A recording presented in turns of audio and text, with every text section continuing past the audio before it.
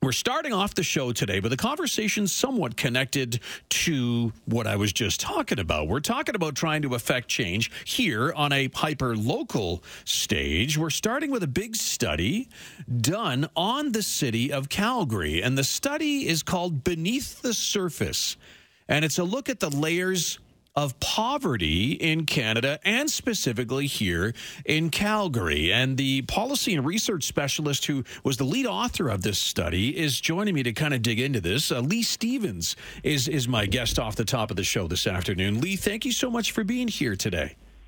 Hi, Ted. Thanks for having me. Tell me about the study, Beneath the Surface, the layers of poverty, right? And specifically focusing on Calgary, Lee. I mean, how are we doing in this city regarding addressing poverty? Yeah, that was the question that I had last year around this time. I thought, well, how are we really doing? And, our work is guided by the Enough for All strategy. And, those different aspects of poverty translate nicely into domains of well-being. And so that's really what this report is about. It's about connecting, reducing poverty to community well-being and creating a city where poverty can exist and figuring out how we do that. So maybe I'll start off with some of the highlights. Let's start with employment. Employment is up, but wages are down. The majority of our job gains are in low-wage sectors like the service sector and retail. And there are 41,000 individuals in Calgary considered working poor. Did you say 41,000 Calgarians? Yeah, now, are considered working poor. Considered working poor, Lee. What does that mean? So this number includes those that are earning less than the low-income measure. That's just a way of measuring poverty, but they're earning less than the median wage. But they have earnings of $3,000 or more, and they're not students. So that's how we define that measure right there. Okay, and 41,000 Calgarians fall into that working poor category. Okay, gotcha. Regarding the well-being of people in this city, Lee, I mean, I'm guessing people here care about making sure everyone's okay, right? Yeah, for sure.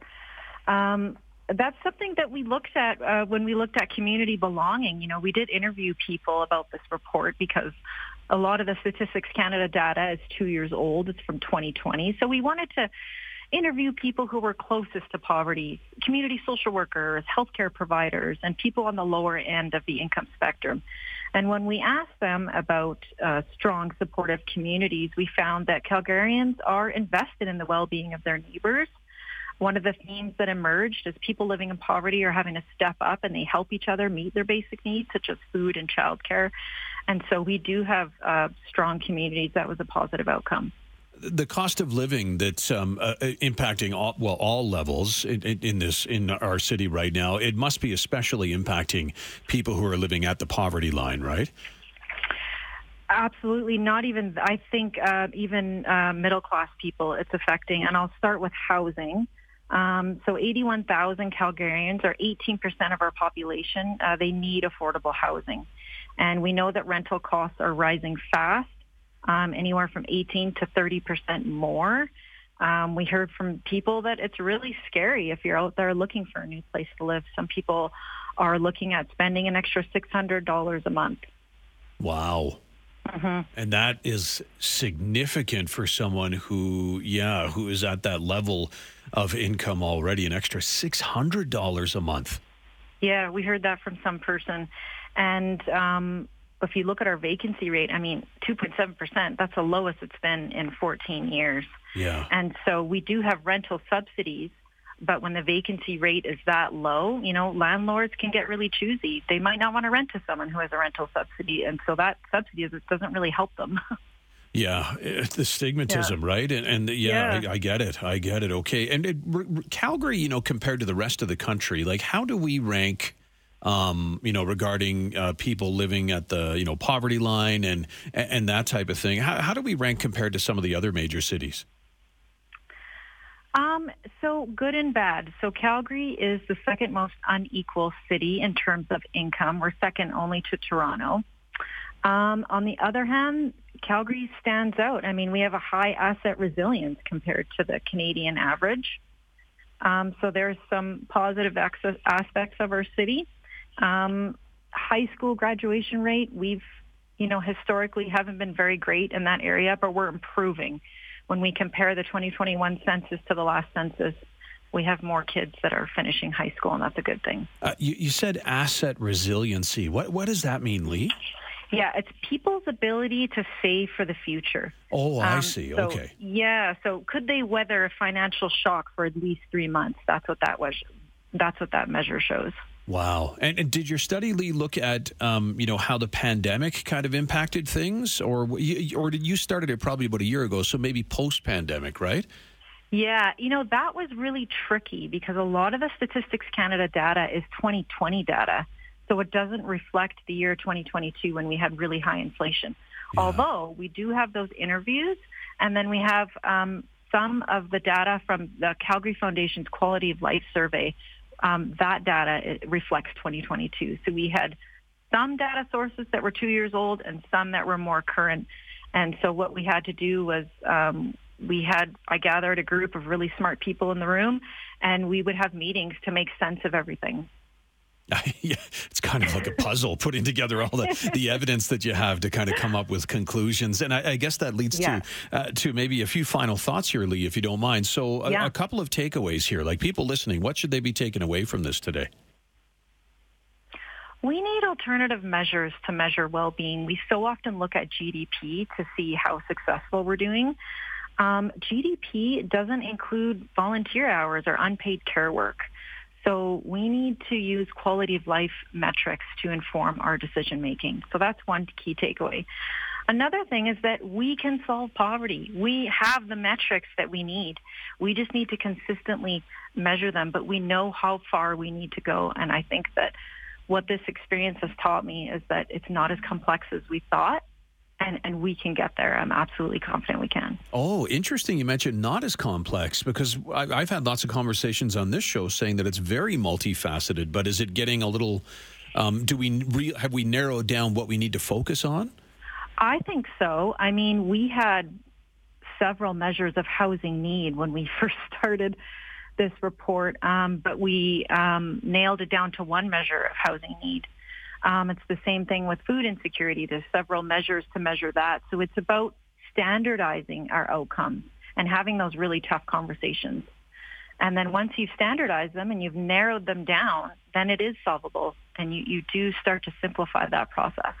After we've simplified things, I'm looking 6-12 months down the road here, Lee. Mm-hmm. Is it all about funding then, or is it about reallocating resources, That's such a good question. I think in some ways it is about reallocating. Let's start with health.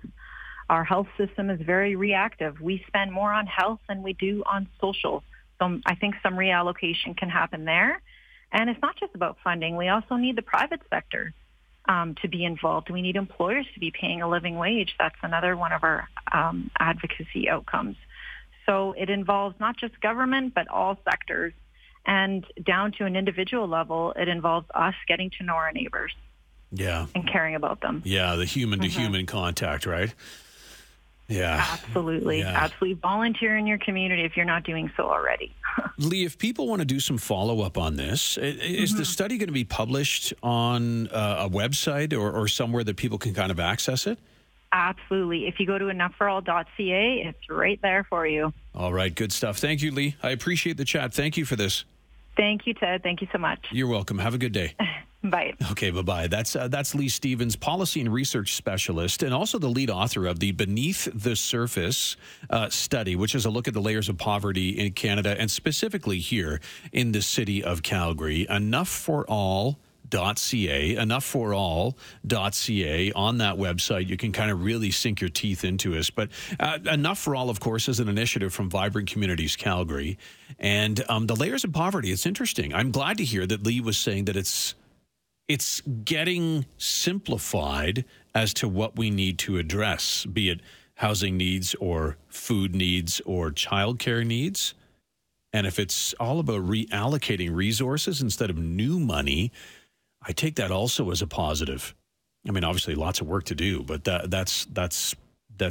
take this as a positive kind of outcome with us being able to figure out exactly where we could target resources regarding the specific housing needs or the food needs or the childcare needs of people living, at the poverty line. And the takeaway stat for me from this study is that almost 41,000 Calgarians are considered working poor.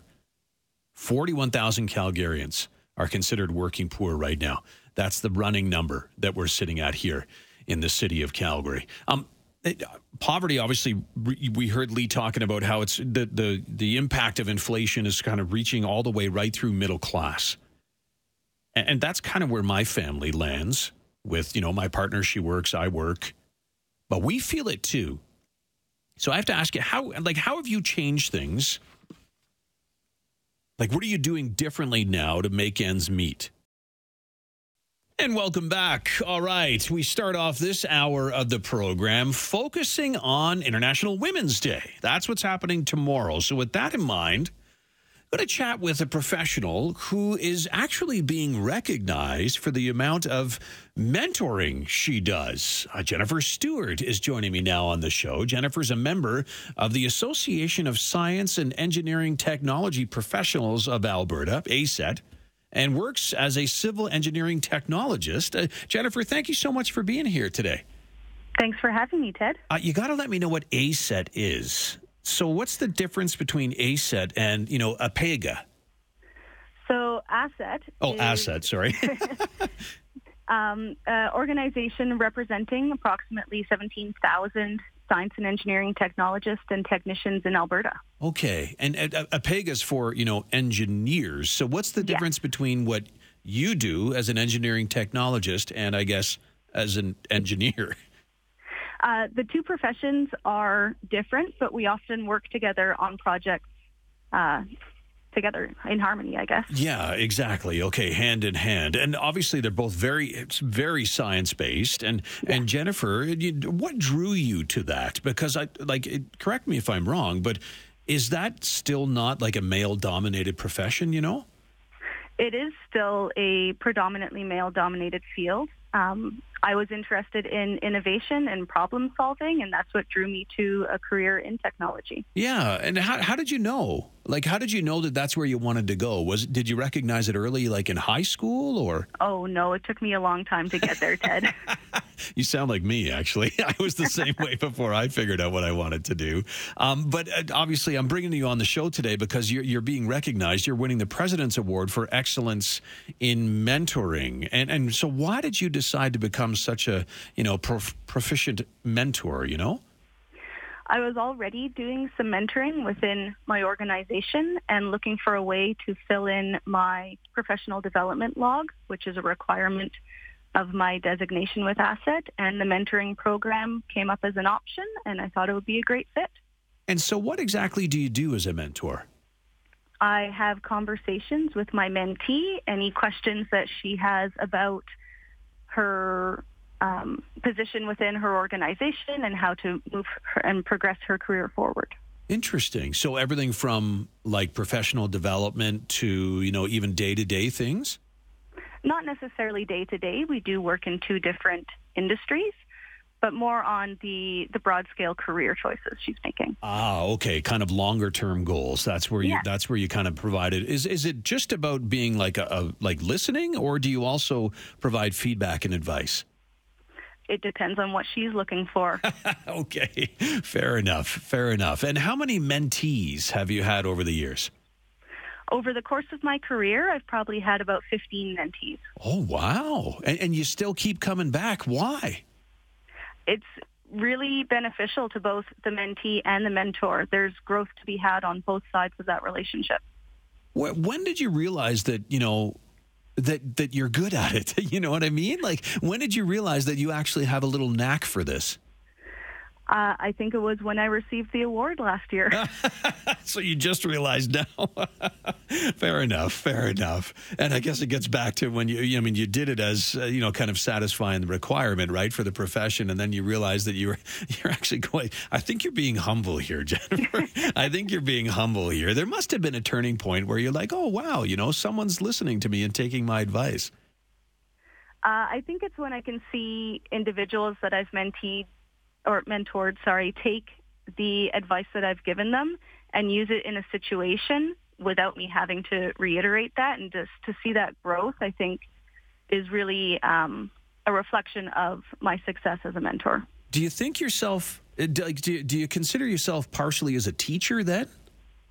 Yes, Yeah. absolutely. Yeah, I guess there'd be a good comparison there, right? Yeah.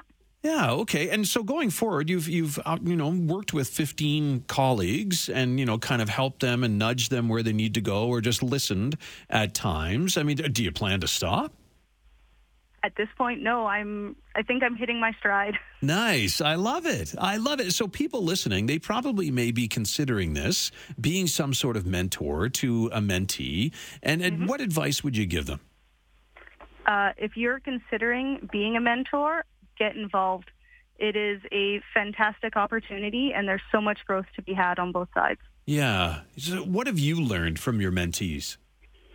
My growth has been focused on making sure that I've got tools in my toolbox to help my mentees. If I don't know how to do something, I'm going to find out how to do it so that I can teach others. Nice. Nice. I love that. If someone asks you about something, you'll learn it and then kind of provide advice. Yes. Interesting. Okay. And going forward, I mean, obviously you're encouraging people to get involved in the whole mentor-mentee relationship. Any other advice to pass along to everyone? Always look for ways to grow, whether it's for yourself or for somebody else. I love it. Good stuff, Jennifer. Thank you for the chat this afternoon. I appreciate this. You're welcome. Thanks for having me, Ted. You're welcome. Have a good day. You as well. Okay, thank you. That's Jennifer Stewart, a member of the Association of Science and Engineering Technology Professionals of Alberta, ASET, A-S-E-T, and she works as a civil engineering technologist, but she's mentored 15 mentees and counting, no end in sight. That mentor-mentee relationship is awesome. And I think I have the bug for that because I do it more, though, the kind of teaching bug, the, providing, gentle coaching tips and whatnot, just from when I was coaching hockey. You know what I mean? Did it for like 10, 11 years and loved it. It was so rewarding, so fulfilling for me to see the kids get it, when you kind of try and teach them and offer them on how to read body language, for example, knowing that the defenseman's leaning this way. So you make a move that way. And then when they finally get it, wow, does that ever sing? Does that ever sing in your mind? So I get it. Good for Jennifer, and congratulations to Jennifer Stewart winning the 2022 President's Award for Excellence in Mentoring. Good for her.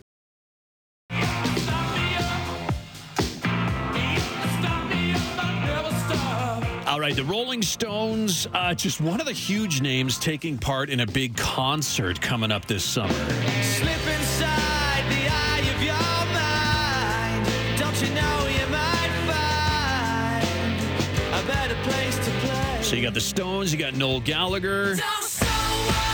I'm still a rock star. I got my rock moves, and I don't need you. You got Pink on the bill as well. You've also got Adele.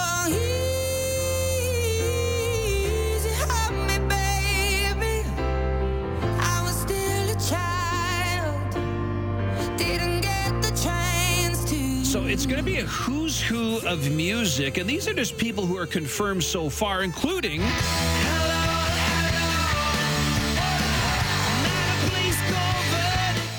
U2, Adele, Pink, Noel Gallagher, the Rolling Stones. There's also Sir Paul McCartney. I got to play more U2. Happens to be my favorite name on the lineup here. It'll be a who's who of music taking part in a Live Aid-style concert coming up on June 24th at Wembley Stadium. As I mentioned, Sir Paul McCartney is going to be there. Other names, they've had invites out. No other names to kind of add to the list yet. But can music affect political change? Because the Live Aid-style concert coming up this summer is for Ukraine. Is it possible to use the power of music? That's where I want to bring in Eric Alper on the show this afternoon. Eric, of course, is a music publicist. He's a host on Sirius XM. He's a well-known music commentator. Eric, thank you for coming on today. How are you? I'm good. How are you? You know, if they actually pull this off, I will be so thrilled and so happy. But so far, though, there's just a lot of confusion out there because where this story came from with the Sun newspapers in the UK, the headline says that they were to play, and then in the paragraph below it said that they have been asked to play. So far there's no confirmation yet from any of those artists or from Wembley Stadium. Oh, really? Okay. Yeah, what we do know is that the Glastonbury Festival is happening about 2 hours away in the UK with Guns N' Roses, Elton John, Lizzo, and Arctic Monkeys during that same weekend from June 21st to 25th. So the artists are going to be around. There's going to be a lot of people in that area, so traffic will be a little bit nuts.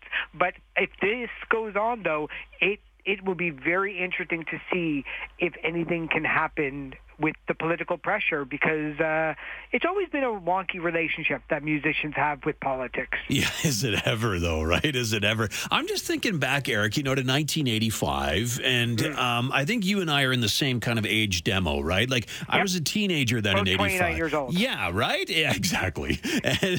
But, I mean, like, I remember Bad, by U2. I remember Queen's performance, Freddie Mercury, and, of course, it all stuck in mind through music, the issue of famine in Ethiopia. So I guess there is a possibility that music can pull this off and affect political change. There's always that possibility, right?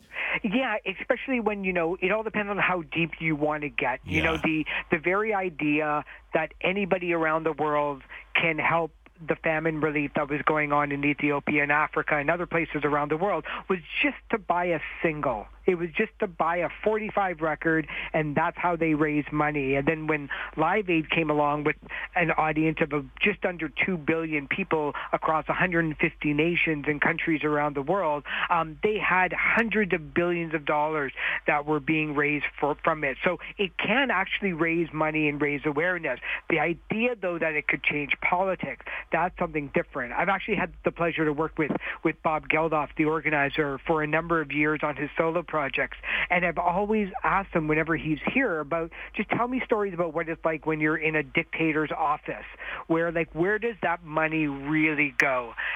And unfortunately for a lot of even nonprofits here in Alberta, everybody knows now that, when you're trying to raise money, you're trying to keep the costs down low so that the money gets to where it needs to go. In the case of this potential concert, it'll obviously go to, the absolute devastation in the Ukraine, but it will also, maybe put a little bit of political pressure on Putin to be able to say, look, if this is still going on in June, you can't continue to do what you're doing. Yeah. What do you think it's going to take, Eric? I mean, you mentioned Glastonbury's just down the road. That's happening right around that time. Big names are going to be around Wembley Stadium. It's just a short helicopter ride to that stadium, All right, do you think this is actually going to happen, or is this a bit of a pipe dream? No, I think it can absolutely happen. I think that there's enough satellites out there. There's enough streaming channels now that we're not really relying on 3 channels like we used to back in the days of 1985, and one of them happened to be Much Music to help spread the word. All they have to do is just essentially post it on a news website, and the rest of the world's media will be picking it up within moments of that. We don't have to necessarily think so much about our regular cable television channels anymore. We can think about potentially airing this now on Netflix or HBO or with your network, you can go across the country on the music side of things. So it's certainly a little bit easier because of the conglomerates that the media owns now. The Rolling Stones parent company also happens to own 45 different other magazines and newspapers. So it's quite easy to spread the word. I think it's another to actually get the right people behind it. But if the Rolling Stones or U2 or McCartney say yes to this, everybody else is going to follow. Yeah, so it's those big 3, right? They could be the pivotal acts on this bill? I think that those are the ones. Yeah. I think as big as Adele is, I think they're all taking a look at one another saying who else is going to be in, because they obviously don't want to be the only ones, to proclaim this to be the world's biggest concert and them having the only headliners. There's a lot of people that are going to be involved in something like this. In order to put on, even having the Rolling Stones on a multi-tier, multi-artist festival like this. They're going to bring in the size of a small city to help out. They're going to have the staff and catering and security and transportation and to actually start building stages. So this isn't just a matter of calling up Mick and saying, hey, are you doing anything on the 25th of June by chance? This is, they're going to want to know exactly who is involved and where the money is going, because nobody wants anything to stick to them in a bad way afterwards. Yeah, no doubt. Do you think, Eric, that this could be put together with having mini stages around and just doing the whole satellite hookup type thing? Yeah, I mean, the one thing that Live Aid did show people is that you could actually do concerts in various places around the world. I mean, there wasn't just Philadelphia and London, England in the UK. There was a Live Aid type event going on here in Canada. There was one in Australia. There was one in New Zealand and so many other places around the world that did their own local ideas. So it absolutely is possible to do. Logistically, every time that you want to host another event like this in another country or another place outside of Wembley, you're looking at easily another $30 to $40 million worth of production costs. And, the bigger that you get, the more that the criticism starts to come in, especially online, of like, who's paying for this? And are we just raising money to get U2 that much bigger? Are we going to be raising money just so that Adele can have another worldwide audience? And I think people are a little bit more cynical now of where their money is going to, especially coming out of COVID, where artists, whether it was actors or actresses or musicians, tried to do the right thing, and it just came off as really out of touch and out of step. So I think when it comes to something like this, there has to be a lot of movement all going in the same direction. Yeah, no kidding. And it begs the question, should they put a single out, like Do They Know It's Christmas, like they did in 1984 ahead of Live Aid in 85? Would it be easier for those people just to collaborate on something and put it out that way, Yeah, I think music fans would love that. In fact, Pink Floyd did that last year. They worked with a Ukrainian singer who's pretty popular over there, and they had their very first actually Pink Floyd song, branded Pink Floyd, in over 25 years. And it helped raise a lot of awareness, and it hit number one on the UK charts. But like most things in this world, it fizzled out after a week or two. It wasn't like Live Aid was 1985. We're still talking about it. Yeah. The fact that nothing really sticks anymore and that we're all kind of looking at this new shiny object. I think the biggest fear of these organizers, if this event goes on, is what do you do the day after? Does the work really begin afterwards? And I think, what you want to try to do is not be at 24 hours and then nobody's talking about it anymore. And I think that's where that political pressure needs to be, is continuing to always have it front of mind and center. So a song could be really great. I'd just be surprised if it lasts longer than 15 days or 2 weeks at the top of the charts anymore. Yeah, no kidding. Eric, always appreciate your insights, my friend. Thank you for this. Absolutely happy to do it with you. And if you need anything else, let me know. Sounds good. Have a good night, my friend. Thanks, Eric. That's Eric Alper, freelance music publicist. He's a host on Sirius XM, music commentator, talking about this concert that's being floated around for June 24th at Wembley Stadium. Sir Paul McCartney, Noel Gallagher, Adele, U2, Rolling Stones, Pink. They've all had invitations sent out. Will we see another Live Aid-style concert? I would love to see it, but will we?